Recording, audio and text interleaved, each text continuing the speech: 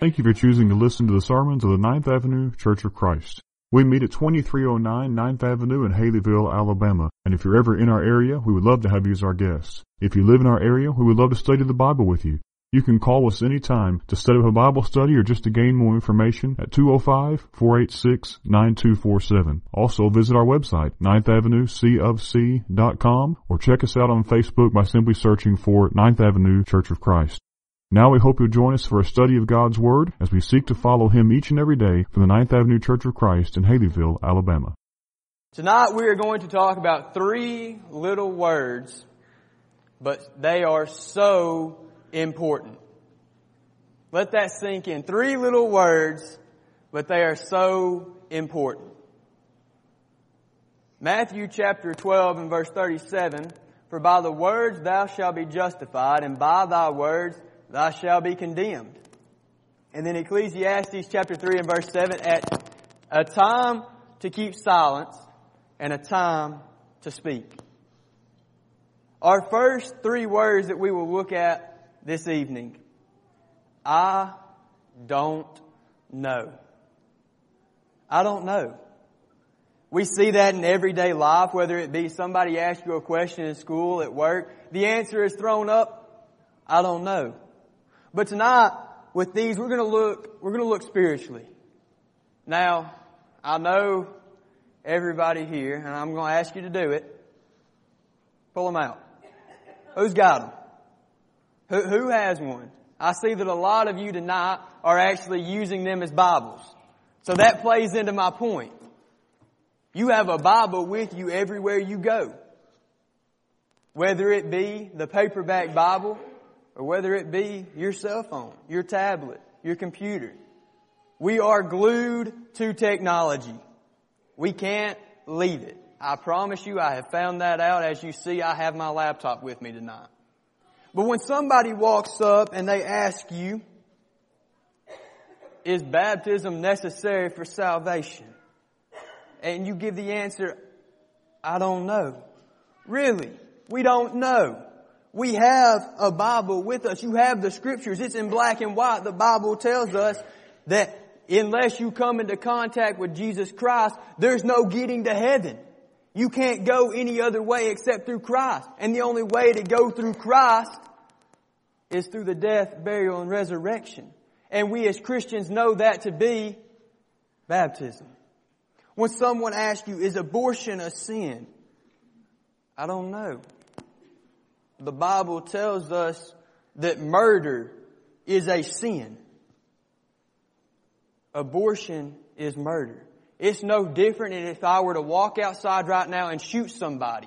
Murder is murder no matter how you look at it. It is murder. You cannot change that. The Bible, you have that with you. It tells you that. So you can't say, I don't know. With the new laws coming into play, when someone asks you, is homosexuality wrong?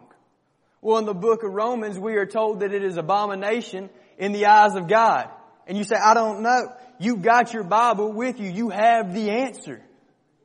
You know. As Christians, there is no excuse for us to say, I don't know. If you don't know the answer, open your Bible up. It's there. It's in black and white. You have the answer.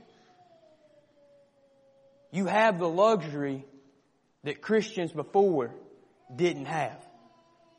You can say, hey Siri, what does the Bible say about this? Or you can get on there and you can type it. You have that luxury. You have that power at the tip of your fingers. There's no excuse to say, I don't know. Second, I love you. I love you. I love this congregation. This is my church family and always will be my church family. But we have diluted I love you to the point that it is meaningless. We say I love you to everything. We say I love you to food. We say I love you to little children. Husbands and wives say, I love you. There's so many different types of love now that do we as Christians truly know what love is? When you say, I love you, do you know what you are saying? A wonderful example as Christians is the crucifixion of Christ. Through everything that Christ went through the beating, through the mocking, through the scourgings, to being hung upon that cross. He cried out on that cross, forgive them for they know not what they do. At any point in time, Christ could have said, enough is enough. Get me down. I'm done. Destroy the world. And the angels would have come and taken Christ down and saved Him. Christ showed us love upon the cross.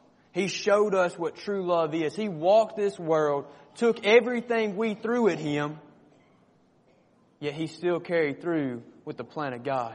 That is love. When a Christian, when we say, I love you, we should say, I love you with the heart and mindset that Christ had for us when He carried through with the plan of God. Number 3, and I know when I say this, it is the hardest thing to say. I was wrong. Now, I know it's hard to say. If you don't believe me, ask Mom and Dad. I have to say I was wrong quite frequently. I don't know it all. I have realized in my 19, almost 20 years that Mom and Dad are quite smarter than what I thought they were. I was wrong is hard for us to say. But brothers and sisters, let me tell you something. If we don't admit that we were wrong when we sinned, if we don't take and admit that, we'll hear more than 3 words come judgment. We'll hear the words that no Christian wants to hear. Depart thy vile and wicked servant, for I never knew you. If you can't admit that you were wrong, God can't forgive you. God can't continue to give you that love. You go back to your vomit as the dog or return to the mud as the sow would. If you don't, okay, I'm going to have to stop moving my hands so much. If you don't take and admit that you are wrong, you are making it as if you are God yourself. That you can do no evil. Let me tell you something. There is only one man to walk the world that never sinned. And that was God in human form. That was Jesus Christ. His Son was the only one. We all mess up. We are all wrong every single day. There is not a day that goes by that we do not mess up. We have to be willing to admit that.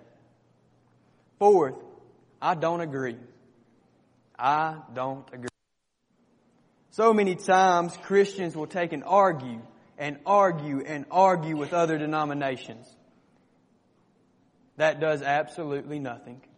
That solves absolutely nothing. That fixes absolutely nothing. I can sit here and argue with this wall until my face turns red. Don't believe me? Ask me to do it. I can argue with the best of them. But arguing does nothing. At some point in time, you have to say, I don't agree. When you tell somebody you don't agree with them, more than likely and most of the time, they go and they look and they start searching for the answer to see if they were wrong. To look at it, and it gives you an opportunity to calm down. It gives you that opportunity not to go into it and argue for the sake of arguing, because it fixes nothing. You have to sometimes say, I don't agree. And as Christians, we have to say that a lot, especially in the society that we live in today. 5th, we're going to look at 3 words that we as Christians all need to say on a daily basis. Please forgive me. Please forgive me. On the cross, Jesus cried out, forgive them for they know not what they do. We as Christians fall short every day. We as Christians can never repay the debt that Christ paid for us. We have to ask constantly for forgiveness because we are human. We are creatures of sin. It's the cold, hard truth about it. There's no way to look at it and say, well, I don't sin every day. by thinking that you are sinning, by thinking that you are thinking that you are above sin. None of us are. None of us will ever be above sin. We will all fall short.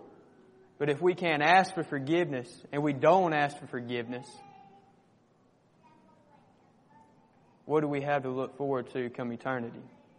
Christ gave us the avenue. Christ gave us a way through His death, burial, and resurrection to have forgiveness. But if we don't ask for it, He's not just going to willingly give it.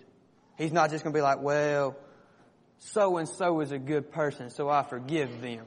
If you don't ask for it and you don't turn away from it, it's meaningless. You're still lost to sin. Finally, and the point that we will stay on the most, may I help? May I help? This one's pointed straight at us. There's no pointing fingers anywhere else. There's no fingers pointing. When you point your finger at somebody, always remember, 4 more are pointing back at yourself. We as Christians and as a church in whole have fallen away from the mindset of helping others. You look around at a nation today and nobody wants to help. Everybody wants to fight. Everybody wants to point fingers and blame. The Bible tells us that we are to help one another. It's not me, myself, and I against the world. It's not I'm going to worry about myself and I'm going to get myself to heaven, no matter if it takes and causes my brother or sister to not make it. If you have the opportunity, you are to help. And we as Christians have fallen short on that. Look at the laws that are being placed on this nation. Homosexuality has become legal. Abortion is legal in some states up until, and even in some, after the baby has been delivered, that child can be killed. We as Christians have let that go far, far out of control because we didn't help. We didn't stand up when we had the opportunity. We didn't use the voice that God gave us. Ecclesiastes tells us there is a time for silence, but the last part of that, there is also a time to speak.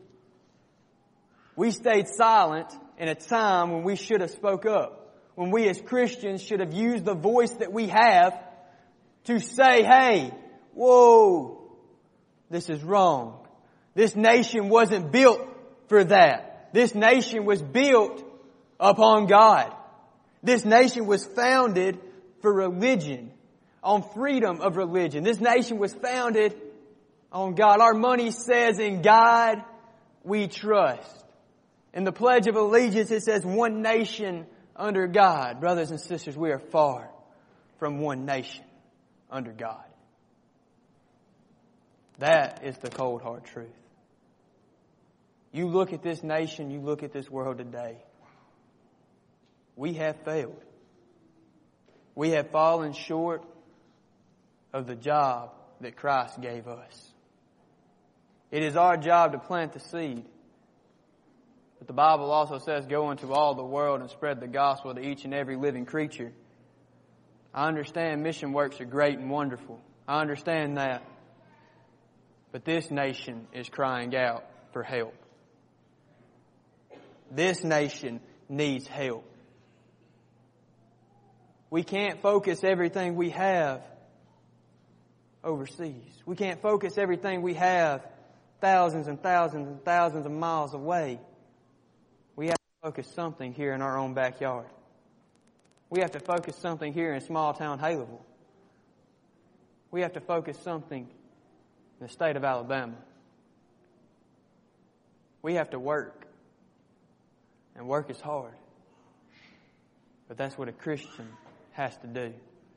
A Christian cannot stay silent when it is time to speak. We cannot reject the call for help. Tonight, I ask you one thing. May the church help you. That is the church's job. That is what I fell in love with. You have wonderful elders and deacons here that are willing to help you in any way that they can. Whether it takes hours of them sitting there and you crying and talking to them, or whether it's to baptize you, to make you part of a family. You have a wonderful congregation here. Let the congregation help. Don't fight among each other. Don't have bickerings back and forth. Be one. There is something that we can learn from Adolf Hitler. I know you think I'm crazy for even saying that name. Germany was this close to ruling the world. You want to know why? Because united, you prevail. Divided, you fail. The church is one body. Divided, we cannot do anything. We will fail every single time. If we don't help each other, if we don't stand together, if we don't work together, we fail. We fall deeper and deeper into a hole that we need to try to climb out of. Tonight is the opportunity to take the first step out of that hole. To start working back to where Christians need to stand. On the front line, not in a ditch somewhere. If the church can help you, let us help. Don't grip the back of the pew. Don't let your knuckles turn white tonight. We love you. We care for you. And there's nothing we won't do for each other.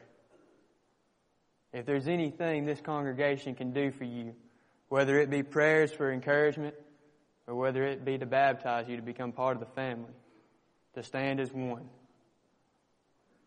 to help, to love, to be forgiving, and to know where your eternity lies. Don't walk out these doors tonight knowing that you are in the wrong, not knowing where your eternity lies. Because brothers and sisters, we're not promised tomorrow. The Bible tells us that Jesus will come as a thief in the night. No one knows when and no one knows where. Don't let tomorrow be when He comes. Don't let tomorrow be no more. Because we're not promised it. Fix it tonight when you know you have the opportunity.